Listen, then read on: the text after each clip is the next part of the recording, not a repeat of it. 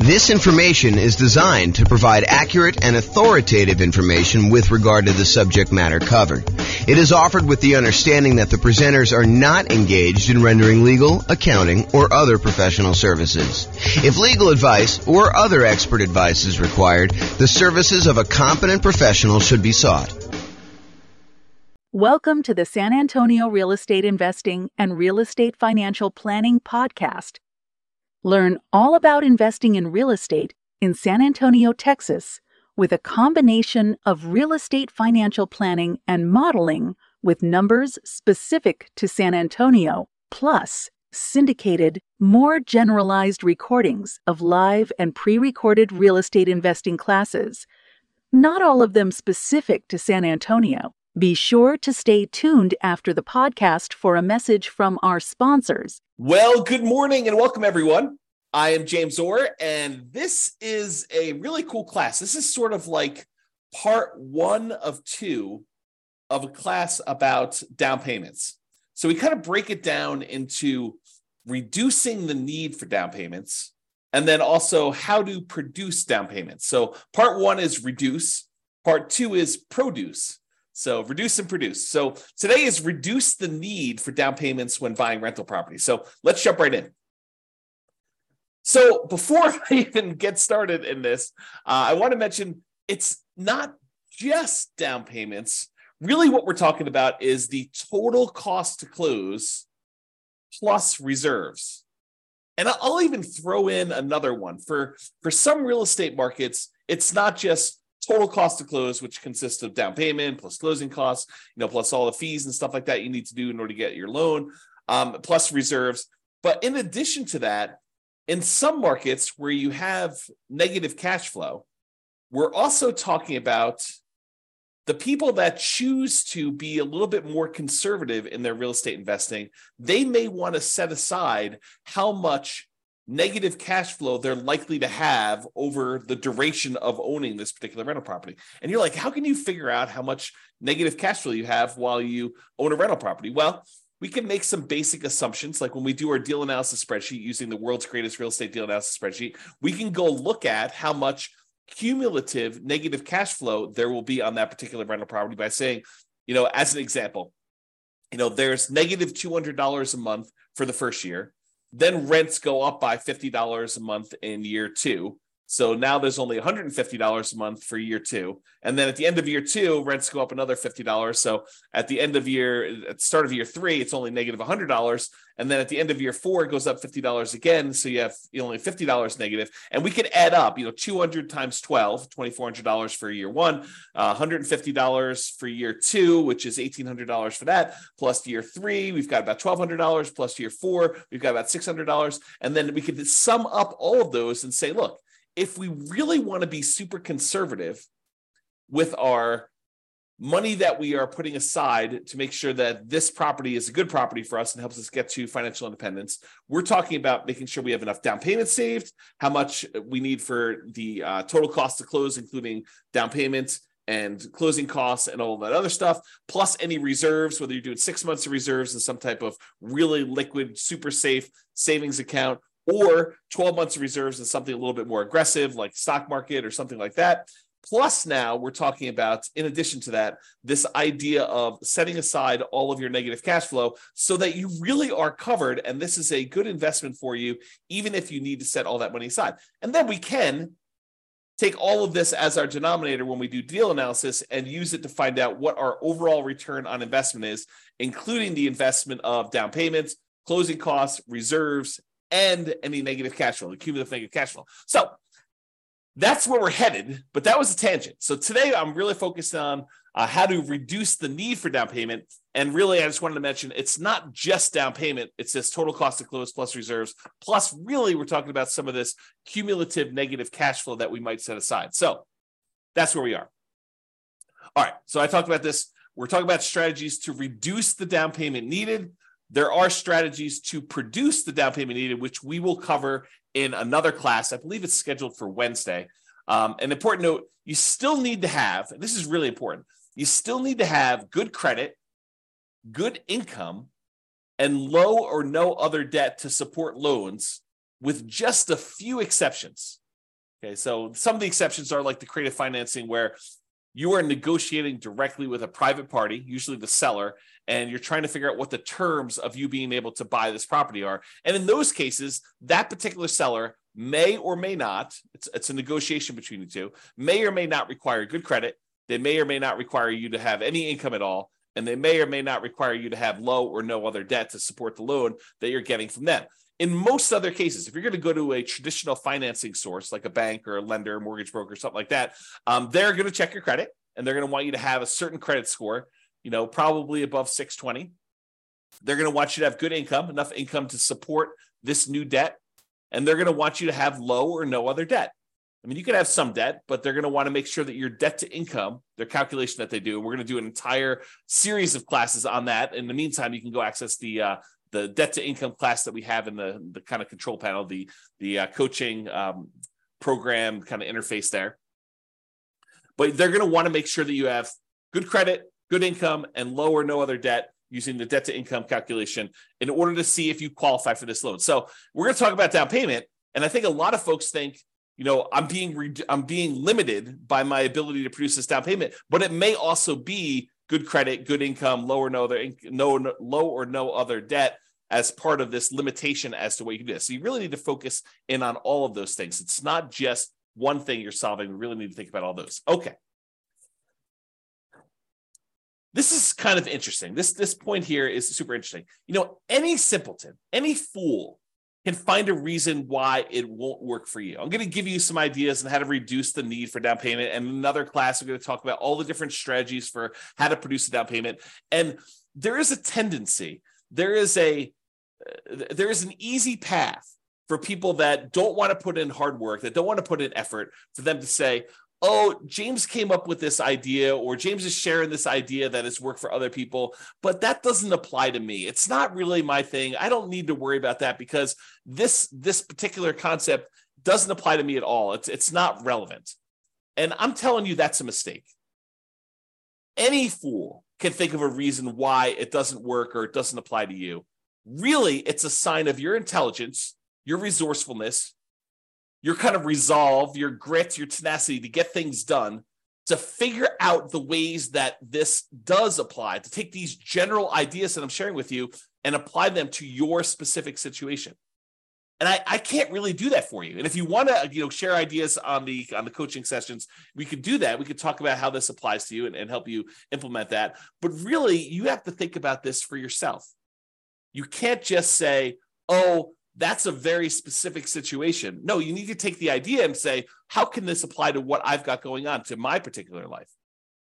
So just keep that in mind, that will it work for me is really not a question of, does the direct exact example that James used apply to me, but really, does this generalized concept, how can I make it apply to me? And maybe it's not a direct application. Maybe it's sort of like a partial application where, maybe I can't get that full benefit, but I can get this little benefit and make that work for me. Okay, so that's where we're going there. All right, so let's jump right into the reduce things.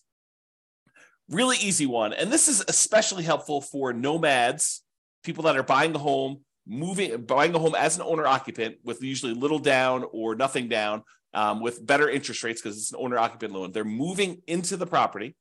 They're living in the property for at least a year. It's a requirement of the lender that if you get these owner occupant loans with low or nothing down and really good interest rates, that you live in the property. You're going to sign a piece of paper that says you agree to live in the property for a year. And if you don't kind of hold up your end of the agreement there, that's called loan fraud, and you can go to prison for it. So it's not something to mess with. So you go and you buy the property as an owner occupant, little or nothing down with really good interest rates. You move into the property, you live there for at least a year. It's a requirement with the lender. And then once you've lived there for a year, once you saved up your next down payment, you qualify to get the next loan, you buy your next property, you convert the previous one to a rental, and you repeat the process as many times as you want. So that's what nomading is, or buy and hold type real estate investors. So this is really good for that. So the hint is, how do you reduce the need for larger down payments? Well, you minimize the price of property that you're buying. And I know this seems obvious, right? I'm just naming some of the obvious ones. Some of them are less obvious, but this one is really obvious. If you want to reduce the need for a down payment, you minimize the price, that minimizes the down payment. So how do you do that? You search for properties by lowest price. You find the property that makes sense for you, has the best characteristics for buying a rental property: really good price to rent ratio, really good long-term kind of property, low capital expenses on the horizon. And even if you did have them, they're reasonable cost type ones that would see really good, significant appreciation over time, ones that you're going to have low vacancy in. They're not, they're not kind of wacky properties that are functionally obsolete, things like that you want to look for. But you want to also find ones where if you can get the same economics, but buy it in a slightly less expensive property and you're concerned about down payment, then maybe you should focus on that. So search for properties by lowest price. Now, here's a little carve out, a little caveat for these, and something that a lot of people don't think about.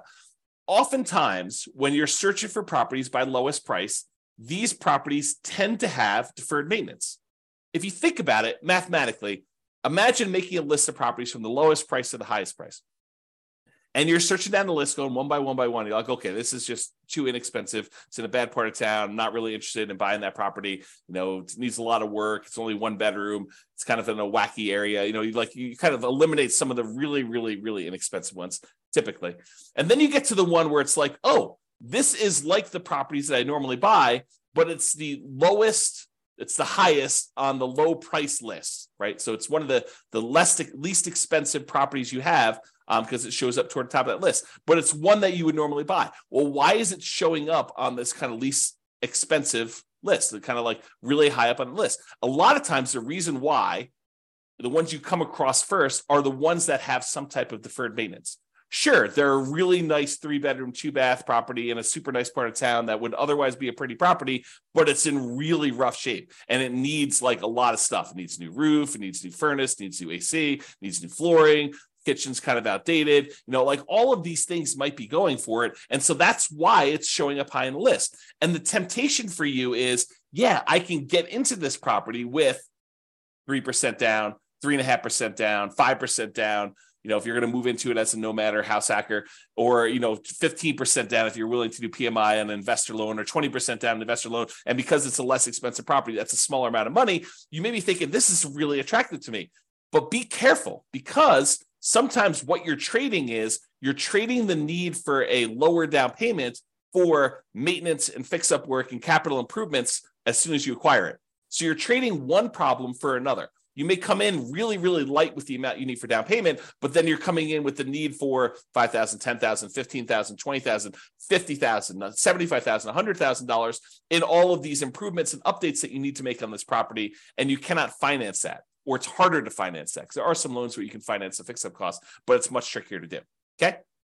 So be careful about this trade-off that you're making, where you say, I want to buy this really inexpensive property, and I'm not afraid of doing some work in order to buy a property like that, having some deferred maintenance. Well, you're trading the need for your down payment in order to do a property that does not need work. And I think I used this in an example when we talked about how to improve cash flow while searching for properties. And I showed you what the difference was between buying a property where you needed $10,000 worth of work and taking that same $10,000 that you could have used for work and instead improving on the interest rate that you could get, and how much more cash flow that actually improves than taking the same $10,000 and buying a discounted property where it was more than a $10,000 discount, but it needed $10K in work. So go watch that class, because we talked about how much better it was in terms of cash flow by doing it that way. Okay. And a lot of the times when you're buying these properties that need a lot of work, a lot of capital expense type work, I wouldn't necessarily recommend holding these long-term because of all the capital expenses you've got. In some cases, not all, but in some cases, it makes sense for you to buy a pretty property where it's been really well maintained, that you don't have a lot of kind of pent up CapEx type demands. Capital expenses are things you pay money to improve a property over time that are coming down the road, like a roof or something like that. So you have these expenses that are coming on a property. If you bought a pretty property, maybe you would have less of those than if you bought a property that was lived in hard and not maintained and had a lot of deferred capital expenses and a lot of deferred maintenance on the property when you're doing that.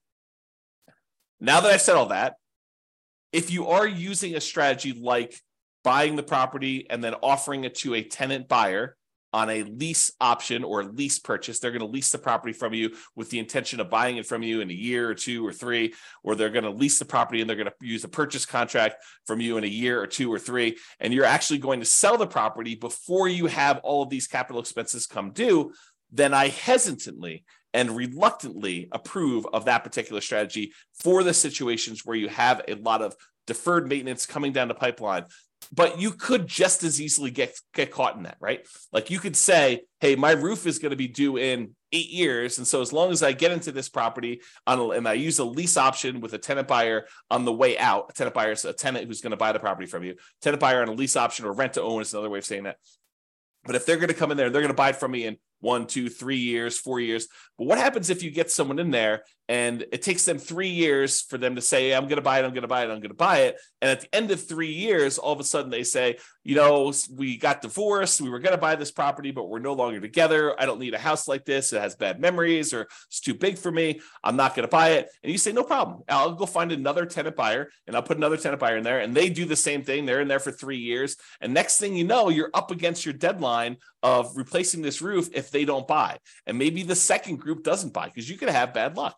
You could have a tenant buyer go in there and they have every intention. They look like they're going to close tomorrow, but tomorrow turns into a year and the year turns into 2 years and that turns into 3 years. And then they're divorced or no longer wanting it. Their kids move out. They have more kids. They need a bigger house. They need a smaller house. They get transferred for their job. All these things happen that are sort of outside your control. They end up not buying. And the same thing happens on the second set, which is just, just the way things work. It's not bad luck necessarily. It's just, you had a group that you thought was going to buy, they didn't. You had a second group you thought they were going to buy, they didn't. Next thing you know, you're at your 8-year point and you've got to actually fix a roof on that property. And you were not expecting that. You were not expecting a $10,000, $15,000 roof on a property.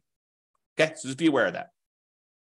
It might be easier to find tenant buyers with 5% down in that second quartile property anyway. So if you're thinking about, hey, look, I really want to buy these super inexpensive properties in order to save on down payment, it may actually be easier for you to find people more in the meat of the market, in the middle of the market. If you think of the market sort of as a bell curve, there's these really inexpensive properties, and there's very few of those. But as you get more toward the median, the number kind of increases until you get to this middle point, the median point of prices on there. And this is the number of those that exist. There's a lot more in the meat of the market. And then it kind of starts tapering off where you have fewer and fewer and fewer really expensive properties until you get to the point where it's really low down here for the most expensive properties. The $200 million properties in your marketplace, there's not a lot of those. And there's not a lot of those $10,000 properties in your marketplace either, right? And so you have this sort of curve where it comes up and the meat of the market's in this middle. It may be easier for you to find people in that kind of meat of the market where they need that median type house, plus or minus a little bit, kind of maybe a little bit over the median or a little bit under the median, but sort of in that, what I like to refer to as the second quartile is kind of the ideal spot. And I'll show you that here in a second when we go over Gary Keller's Millionaire Real Estate Investor book. On the next slide, I'll show you kind of like why you may want to be in this little area here, but maybe you find more tenant buyers there who have that 5% option fee to be able to give you when they move into the property as a tenant buyer with a lease option or lease purchase or whatever you structured as. That way you have enough down payment to go buy your next property. So maybe you're buying the property, you're moving in, you're putting 3% down, 3.5% down, 5% down. You're living there for a year, and then you're offering it to a tenant buyer or on a lease option or lease purchase. And if the tenant buyer who's moving into the property you're about to move out of gives you 5% down on that one, well, now you have 5%. That if you're buying a similar price property to what they just gave you 5% down on, you have the down payment you need in order to buy the next one completely. So that could be a strategy for you to actually produce the down payment, which we'll talk about in the next class. Okay. All right. So let's talk about this graphic from Gary Keller's Millionaire Real Estate Investor book, which is a phenomenal book if you haven't read it. It's usually called the Blue Book. If you look behind me, you can probably see it on my bookshelf, although I think it's where my head is. Yeah, it's on that middle shelf right behind where my head is. So if I tilt my head, I get really active. You can kind of see it on there. But yeah, so this is totally worth reading. A Millionaire Real Estate Investor by Gary Keller. Super fascinating book for real estate investing. And in that book, he has this image. And I'll just kind of walk you through what this image is telling you. But it's basically expressing where are the best deals? If you think about it in terms of low-end prices or high-end prices, like where are the best deals in a marketplace? And so he breaks it down into 4 different characteristics or 4 different kind of like ways to think about properties. He talks about cash flow, how much the properties typically cash flow, how much hassle is involved. Certain properties, they require more work or less hassle. Appreciation, the tendency for property values to go up over time. Which ones are you likely to see the best appreciation for? And then liquidity. What if you need to get into a property, or what if you need to get out of a property? How liquid is it for doing that?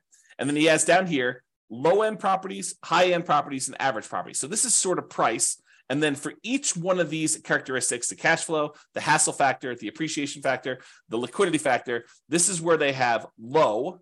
So like low cash flow or high cash flow, or hassle, low hassle or high hassle. And so it's low down here, medium or high. And so if you think about it, let's look at the cash flow line. It says dashed line here. So on the low end properties, those tend to have the best cash flow. They tend to have the highest cash flow. And then as the price goes up, when you get about to the average properties, they tend to have in this sort of medium cash flow. And then over kind of as they get into the higher end properties, the cash flow dips off a little bit. So it gets to be, I'd call this medium low. It's not all the way in the low end, but it's definitely not in the medium area anymore. And so you kind of have this cash flow curve sort of decline as prices go from low to high. So the low ones have the highest cash flow. The high end ones have this kind of like medium to low-ish cash flow.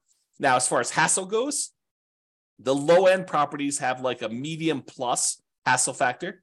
And then once you get down to the average price properties, it has what I would consider to be a low hassle factor, the lowest of all of them. And then as you get up into higher end properties, the hassle factor increases until it gets up to medium plus again.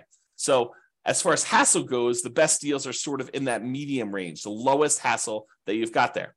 Now, in terms of appreciation, the low end properties have like this low to medium, probably a little bit more on the low side. And then as you get up into this average properties, they kind of peak out with a kind of medium plus, kind of medium to high appreciation. And then as you get to more expensive properties, they drop back down to a full right in the middle of median. Or medium. So basically you have this appreciation where on the low end, they tend not to appreciate as much. In the average, they tend to appreciate the most. And on the high end, they sort of like appreciate, but they don't appreciate quite as much as the average goes. And then finally, liquidity. Liquidity on the low end of properties, like the least expensive properties, has really low liquidity. It's hard to get in and out of those. When you get to the average properties, those are the ones that sell and are bought the most. And so that is the highest liquidity. And then as you get into this really high-end, most expensive market, it goes back down to low. So if you look at kind of like where all of these curves, the cash flow, the hassle, the appreciation, liquidity, where are those where they're the best of all four of them, you can see that the great deals tend to be in this like not the very, very low end, but not quite average. So there's sort of like between the cheapest stuff and the middlemost or average type properties, what I would refer to as the second quartile, not the very, very low end, but not sort of above median or average, if you kind of think of it that way. So this sort of like spot where it's like not quite the cheapest stuff, but not there. So sort of like the second quartile. If you imagine you priced all the properties and you had them into four groups, you have the halfway point, kind of the median, and then the halfway of the bottom half, the kind of the cheapest properties. There, if you divided that in half again, it's the second quarter. The second part of all that there is where they are. And you have good deals sort of like right in the average. So somewhere between great deals, the kind of like start of the second quartile, all the way through to the middle point of that is where the good deals are. So you can kind of get a feel of where you want to be, according to Gary Keller in his book, Millionaire Real Estate Investor, where these ideal deals are. And you may find in your marketplace, they're slightly different than this, but I think overall, you'll find this to be a really good thinking tool as to where you may want to invest. Probably not the cheapest end, and probably not the highest end, although there are exceptions. There are real estate investors who are successful on the very, very, very, very, very low end and successful real estate investors on the very, very, very high end. And people can go against the trend. But if you're looking for sort of like a well-worn path of somewhere that, this is kind of like a proven strategy in many ways, this is what you want to be thinking about. All right. Let's talk about strong sellers market. So we've kind of left, to a large degree, the strong sellers market. I'm recording this in March of 2023, and we've had these significantly boosted interest rates. Interest rates were at or near all-time lows for many years, And we saw that these interest rates were at like these crazy, crazy lows. Inventory was very low. A lot of people were wanting to buy. Demand was really, really high. We were in this ridiculously strong seller's market where sellers were in control. They were sort of like setting the terms. A lot of buyers were coming in. They were making higher than asking price offers. You had multiple buyers making offers. You had multiple offers on these properties. That was what was happening a year ago.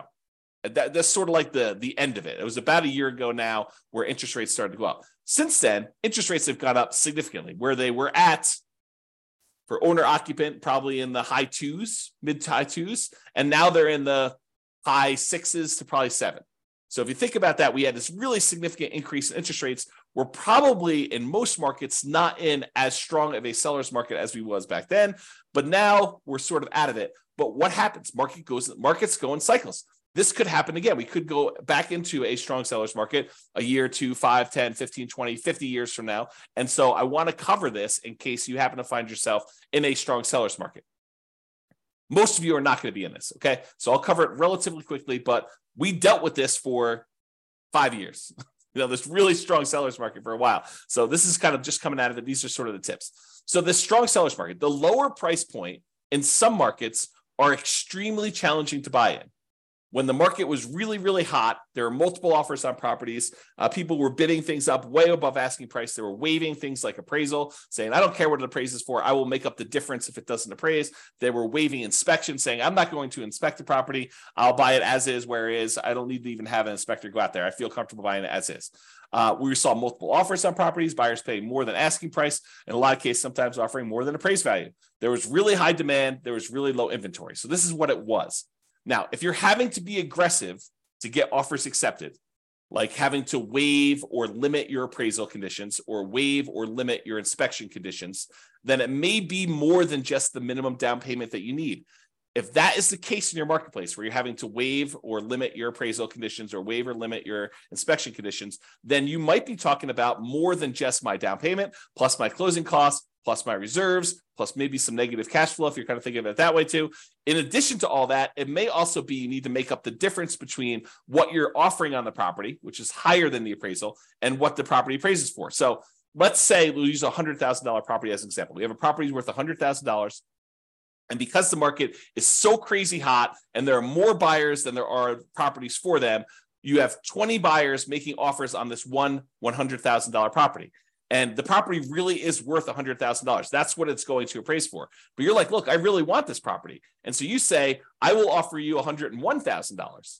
And the next guy comes in and says, I'll offer you 105. The next guy comes in, I'll offer you 110. And you're like, well, I really want this. And I've been making offers on a bunch of properties and I haven't got them. I'll offer you 111,000. So you end up in the point where you got the property under contract for $111,000 and the property appraises for 100. So now, in order for you to buy the property, and let's say you're able to get a 5% down owner-occupant nomad type loan. You're going to move into the property, you're going to live there for a year, and you're going to convert there. So you only need 5% down. So you would normally need 5% down of whatever you purchased, whatever you paid for the property. So if you could have bought it for what it appraised for, $100,000, you would have needed to come up with $5,000. Okay, 5%, $5,000 on a $100,000 property. But because you had to bid $11,000 above what the property is worth, now the lender says, okay, you need to pay 5% of what the property appraised for, $100,000, so $5,000, plus you need to make up the difference between what it appraised for, $100,000, and what you offered, $111,000. So now you need to come to the table with not $5,000 plus closing costs and reserves. You don't need to come to the table with reserves, but your closing cost, your down payment, and your closing costs. Now you need to come to the table with $5,000 plus your closing costs plus $11,000 to make up that difference. So you went from a need of $5,000 in down payment to a $16,000 down payment, $5,000 plus the $11,000 in order to buy the property, plus closing costs. Plus you'll need reserves. Plus, if you want to actually have set aside any negative cash flow, you would do that, okay? So you'd be making up the difference between appraisal and having to do work on the property once you move in if you also waived your inspection. So you bought the property as is because you're like, look, a lot of people are getting these properties, and the really good ones, there's 25 people bidding. On the ones that need work, there's only 7 people bidding. And so maybe you still need to pay above asking price, but you're also bidding on these properties that need work because you're not afraid to do the work. But then when you move in, not only do you need the $5,000 in down payment, plus whatever you had to pay above appraised value. In this case, we said $11,000, but maybe you also need $5,000 worth of work on the property just to get it to the point where it's good to go. So realize that in these strong sellers markets, a lot of times it's more than just down payments and closing costs and reserves and a cumulative negative cash flow. Sometimes it's making up the difference between appraisal and any repairs you need on the properties as well. It's counterintuitive to a lot of folks, but especially in these strong seller markets, it might be better, might be cheaper to move up price slightly to reduce the competition you're competing against and dealing with appraisal gaps and doing work on that highly competitive, lower price properties. So imagine for a minute, if you're buying in the $100,000 price range, and some people like 100,000, I can't get anything for $100,000 in my market. I'm using that as an example. Okay, so if you're in that $100,000 price point where there's a lot of demand because everybody wants that, there's a lot more people looking for those. You might be saying, hey, look, it might be better for me to go up to 150 or even 200 because at that price, there's a lot fewer competing and I won't have to make up as big of an appraisal gap than I would at the 100,000. So it might be easier to do it that way. Okay. All right. Let's cover the last slide here before the conclusion is all about nothing down financing. So this is reducing your need to come up with down payment at all. How do we reduce the need for you to have for down payment for you? Well, you do a nothing down loan. You could do a low down loan. I mean, we're not really covering those specifically, but there's the 3% down, and these change over time, by the way. There's a 3% down conventional loan right now. There's a 3.5% down FHA loan right now, and there's a 5% down conventional loan right now. And so those are available for those of you that are willing to move into a property, house hackers or nomads primarily. And there is a 15% down non-owner occupant investor loan where you don't need to move into the property, but there's PMI on that. And usually the interest rate on it's pretty ugly. But let's talk about nothing down financing. Really, I kind of break this down into kind of like the 5 major sources and then all the creative deals, which we'll talk about very briefly here as well. So let's talk about nothing down financing options. Number 1 is hard money. Hard money are lenders who are in the business of loaning money to people on investment properties, not usually owner-occupant properties, because the rules for owner-occupant loans are very different than the loans for commercial or kind of like investment properties. So a lot of the hard money lenders are not willing. I say not willing because they don't want to deal with all the regulations and rules and stuff like that. There may be an exception to somebody who does, but most of the hard money lenders are going to say, no, if you're moving into the property, we don't do loans like that. If you're buying it as an investment, doing like a fix and flip or something like that, then we'll loan money on those. So hard money lenders are people in the business of loaning money. Usually they're higher priced, shorter term financing sources where you could buy properties. But a lot of times, if you find the right deal, they can be nothing down. Not all the time. There are some hard money lenders that they don't care, even if you're buying the property for half off. They really want to see you have some skin in the game and they'll want 10% down regardless. But there are some hard money lenders that are like, look, as long as you're buying below a certain threshold, a really common one is 70% of the after repaired value. So if you're getting a really big discount on a property, presumably because it needs a lot of work, or there's some really motivational aspects of what the seller situation is where they really just want to get out and liquidity is more important than price to them. But if you're able to come in there with a hard money loan, you're able to buy the property, buy it for 70% of the after repaired value. Some hard money lenders will go in there and loan you 100% of your purchase price because they feel protected that if for some reason you fail to do the fix up or don't do what you're supposed to do, they can foreclose, get the property back, and they feel comfortable being able to make their money with a big enough discount that's 70% of the after repaired value. They can go in there and have their contractors finish the job or sell to another investor and get their money out of there doing that. So usually it's somewhere in that 70% range. Sometimes it's 65, sometimes it's 60. In some rare cases, it could be 75 or, really, really rare cases, you might find someone willing to go to 80. Most of the time, though, it's going to be in that 70% range. And it might be very hard for you to find someone willing to go higher than that. Again, it's not non-owner occupant loans. You usually can't buy these properties to move into. They tend to be shorter term loans, really, really common to see 6 months. Sometimes they'll be shorter than that, 3 months. They want you in now, or there's even dough for a day programs where they'll loan you money just for a day for you to buy the property, and then sometimes wholesale to someone else. Or They'll have like a 9-month term or, a 6-month term with the ability to extend for some extra fees and doing that. They tend to be higher interest rates, and they tend to have upfront fees, which we call points. So they say a hard money loan is, it's 18% and 4 points, which means you're paying 4 percentage points, 4% of the amount you're getting on the loan as an initial fee in order to get the loan, which is expensive. Plus 18% per year. So if you're doing a 6-month loan, you're going to pay 9% of the loan amount over that 6-month period to do that. So, and a lot of times with not everyone, but some of the hard money lenders, they will allow you to add your points to the loan. So just use really simple math. If you think about this, you want to go borrow $100,000 to buy a property using hard money financing. So they'll say to you, okay, we're going to loan you the $100,000, but there are 4 points. So you owe them $4,000. What they may be willing to do is they'll say, instead of you owing us 100, now you owe us 104. And now you're paying 18% interest, as an example, on 104 instead of paying 18% interest on the 100. That way you don't need to come up with the $4,000, but you're actually paying interest on the $4,000. So they tend to make a little bit of money on that by doing it that way. So some of them will structure it that way. Some of them will not. Some will say you need to pay the points up front separately, in which case it's not really nothing down. But a lot of the times you could structure these as a nothing down loan. So that's sort of hard money. Oh, and these are really popular for people wanting to do the BRRRR strategy, the buy, rehab, rent, refi, and then an optional last R is the repeat process. So you can kind of repeat this if you're doing it. So that's all hard money. And the hard money lenders are in the business of loaning money, and they have their own preset terms. You can try to negotiate them, but if you're coming in as sort of like a first-time client and you've only done one deal, your ability to negotiate is probably severely limited. If you're doing 3 of these a month and you're doing a lot of business with them, your ability to negotiate goes up a lot, and then you can negotiate terms. Okay, so that's all hard money. The next step up from that, not that they're categorized or kind of hierarchically organized, but sort of like the next step up, in my opinion, for like thinking about this is private money. Private money is not hard money. So a private lender is not someone who is in the business of loaning you money. Someone who's in the business, I call them hard money lenders. Someone who is an individual who is not usually in the business of loaning money, but you get them through your normal interaction. The example I love to use is you're at Thanksgiving dinner with grandma, and you're telling grandma about how you're doing this new thing with real estate investing and you're buying these properties and that you're using this lender who's charging you 18% and 4 points. And grandma's like, I've got $500,000 in CDs and they're only paying me 2%.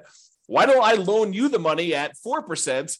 And, you save a lot of money on your interest with the hard money guys, and I actually get more money for my CDs, than my CDs are paying me. And you say, grandma, that sounds like a really good deal. It sounds like a win for you and a win for me. And now grandma, who's not in the business of usually lending money, she becomes your private money lender. Okay. And the terms of what you negotiate with grandma are not preset. They're wide open.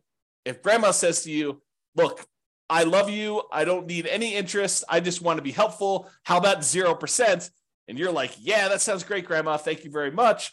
And she's like, no problem. You were going to get it anyway. I'd rather see you use it now. That makes a lot of sense to me.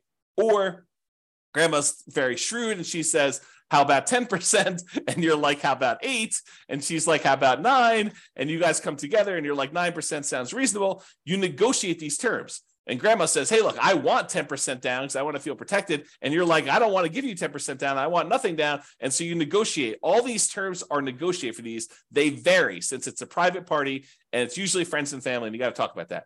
Again, these are really helpful for BRRRR, but there's no set characteristics. It's not like they say 70% loan to value, not owner occupant, shorter term. It's got to be 6 months. Grandma may do 5 years. Grandma maybe do 3 months. Who knows what grandma wants? And it could be a higher interest rate, could be a lower interest rate. It really all depends. So that's kind of private money. The next one is USDA. The U.S. Department of Agriculture has a special loan program for helping people buy properties in rural areas. You're not going to be able to buy this in your major cities, but like if you are willing to drive 30 minutes into work, and a lot of times within the 30-minute drive, maybe a little bit longer in some cities than others, you can find these rural areas where the population's a little bit smaller. It's sort of like all the little towns on the outskirts of these big towns. You can find those, and you can find out exactly if they qualify by going to the USDA website. They have an eligibility map where you can type in addresses and it tells you if it's in a USDA eligible zone. but it has to be a rural property as defined by the USDA in these eligibility areas. And you have to own or occupy the property. And that is a nothing down loan. You can buy a property with 0% down if you're willing to live in these rural areas. And there's some income qualification. You can't make too much and you can't make too little, not be able to qualify. So it's a sweet spot of you can't make too little where you can't qualify for the loan, but you can't make too much where you make too much money in order to buy the property. So it's sort of like you're constrained as your income as well. But it is a nothing down loan program for buying rural properties. Okay. And that is an owner occupant loan. Then the VA loan is another loan. That's a Veterans Administration loan. And this is for veterans. If you served in the military, a lot of times you'll have eligibility to do this. There are some exceptions where you can get eligibility where you did not directly serve in the military, but go call your lender and find out what the requirements are. Or I do have a whole class on VA loans. It's like a 2-hour class on that. You can probably access that too. But you must have VA benefits and you must own or occupy, live in the property in order to qualify for the VA loan. And that is also nothing down. An interesting thing about the VA loan is that it can also be used to buy multifamily properties. So you could buy a single family home with, a USDA loan or a VA loan, but a VA loan, you could also buy a duplex where you live in one of the 2 units, a triplex where you live in one of the 3 units, or a fourplex where you live in one of the 4 units.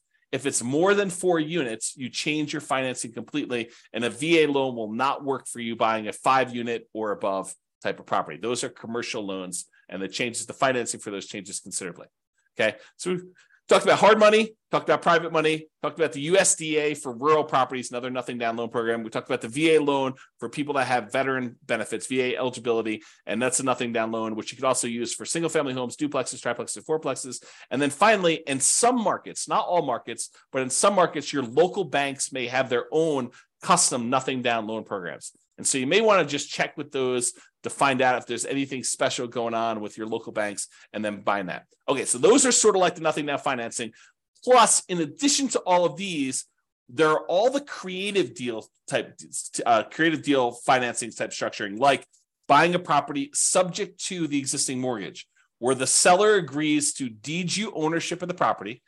The deed signifies ownership. So by deeding you ownership of the property, they're saying that you are now the owner of the property by signing a deed saying you own it. And they're leaving their existing loan in place, which imagine they owe very close to the full value of the property. And they're just like, look, I can't make the mortgage payments anymore. How about you make the mortgage payments? I'll deed you ownership of the property and you make payments on this underlying loan. That may be beneficial to them if otherwise they would be foreclosed on. And it might be beneficial to you. You're able to acquire a property, maybe even with very low interest rates compared to what the interest rates are today. And then you start making payments on that existing loan. That's called subject to. Wrapping is where the seller has an existing loan on the property and they are wrapping the loan such that you make payments to them. And if you don't pay, they can foreclose and get the property back if you're doing it that way. So wrap financing is sort of like a variation on subject to. It's not exactly, but it's a way to think about it. And then owner financing, when the seller owns the property free and clear, they do not have a mortgage on it. They can say to you, hey, how about I act as the bank?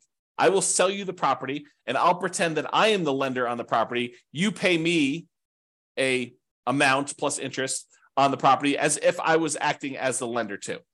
And so that's owner financing. And so all the terms for owner financing are negotiated directly with sellers, sort of like that private money one where you're dealing with a private party and all the terms are up for negotiation. How much down, your credit score requirements, your debt to income requirements, how much you're able to borrow.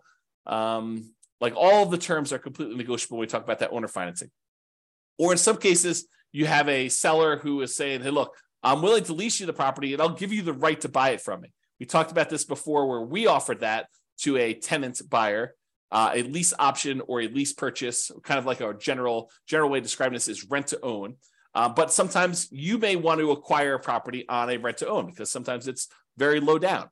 Now, a lot of these strategies, subject to wrap financing, owner financing, lease option, loan assumption to a lesser degree, and all-inclusive deeds of trust, a contract for deed, like all of those creative financing stuff, a lot of times they may be nothing down. But in most cases, you're going to need to pay some money in marketing in order to find these types of deals. Sure, there are some ways to be able to find properties like this, creative financing, where it costs you nothing but time.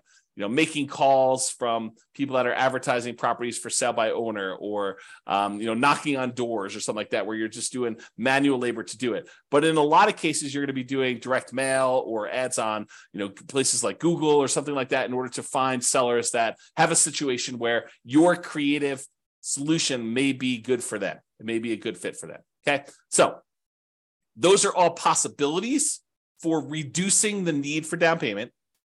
Creative deals, they're flexible. I mean, they could be you need down payment, or they could be you don't need down payment. But those are sort of like the list of nothing down financing, hard money, private money, USDA, VA, local banks, and all the creative stuff subject to wrap financing, owner financing, lease option.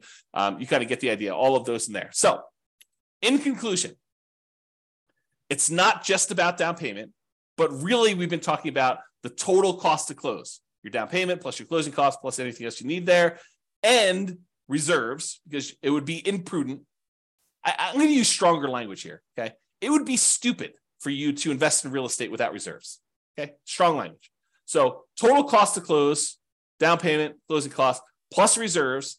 And if you're in a market where you have some negative cash flow, maybe setting aside all or some of your expected negative cash flow to be prudent, to be prepared for something that is coming. Now, if it doesn't happen that way, if rents go up a lot more than you thought, or you have a lease option tenant buyer come in and give you a much larger option fee or something like that, that offsets some of that negative cash flow, maybe you don't need to worry about it. But it would be a good idea for you to start thinking about some of the negative cash flow and setting some of that aside. Okay, so it's not just about down payment.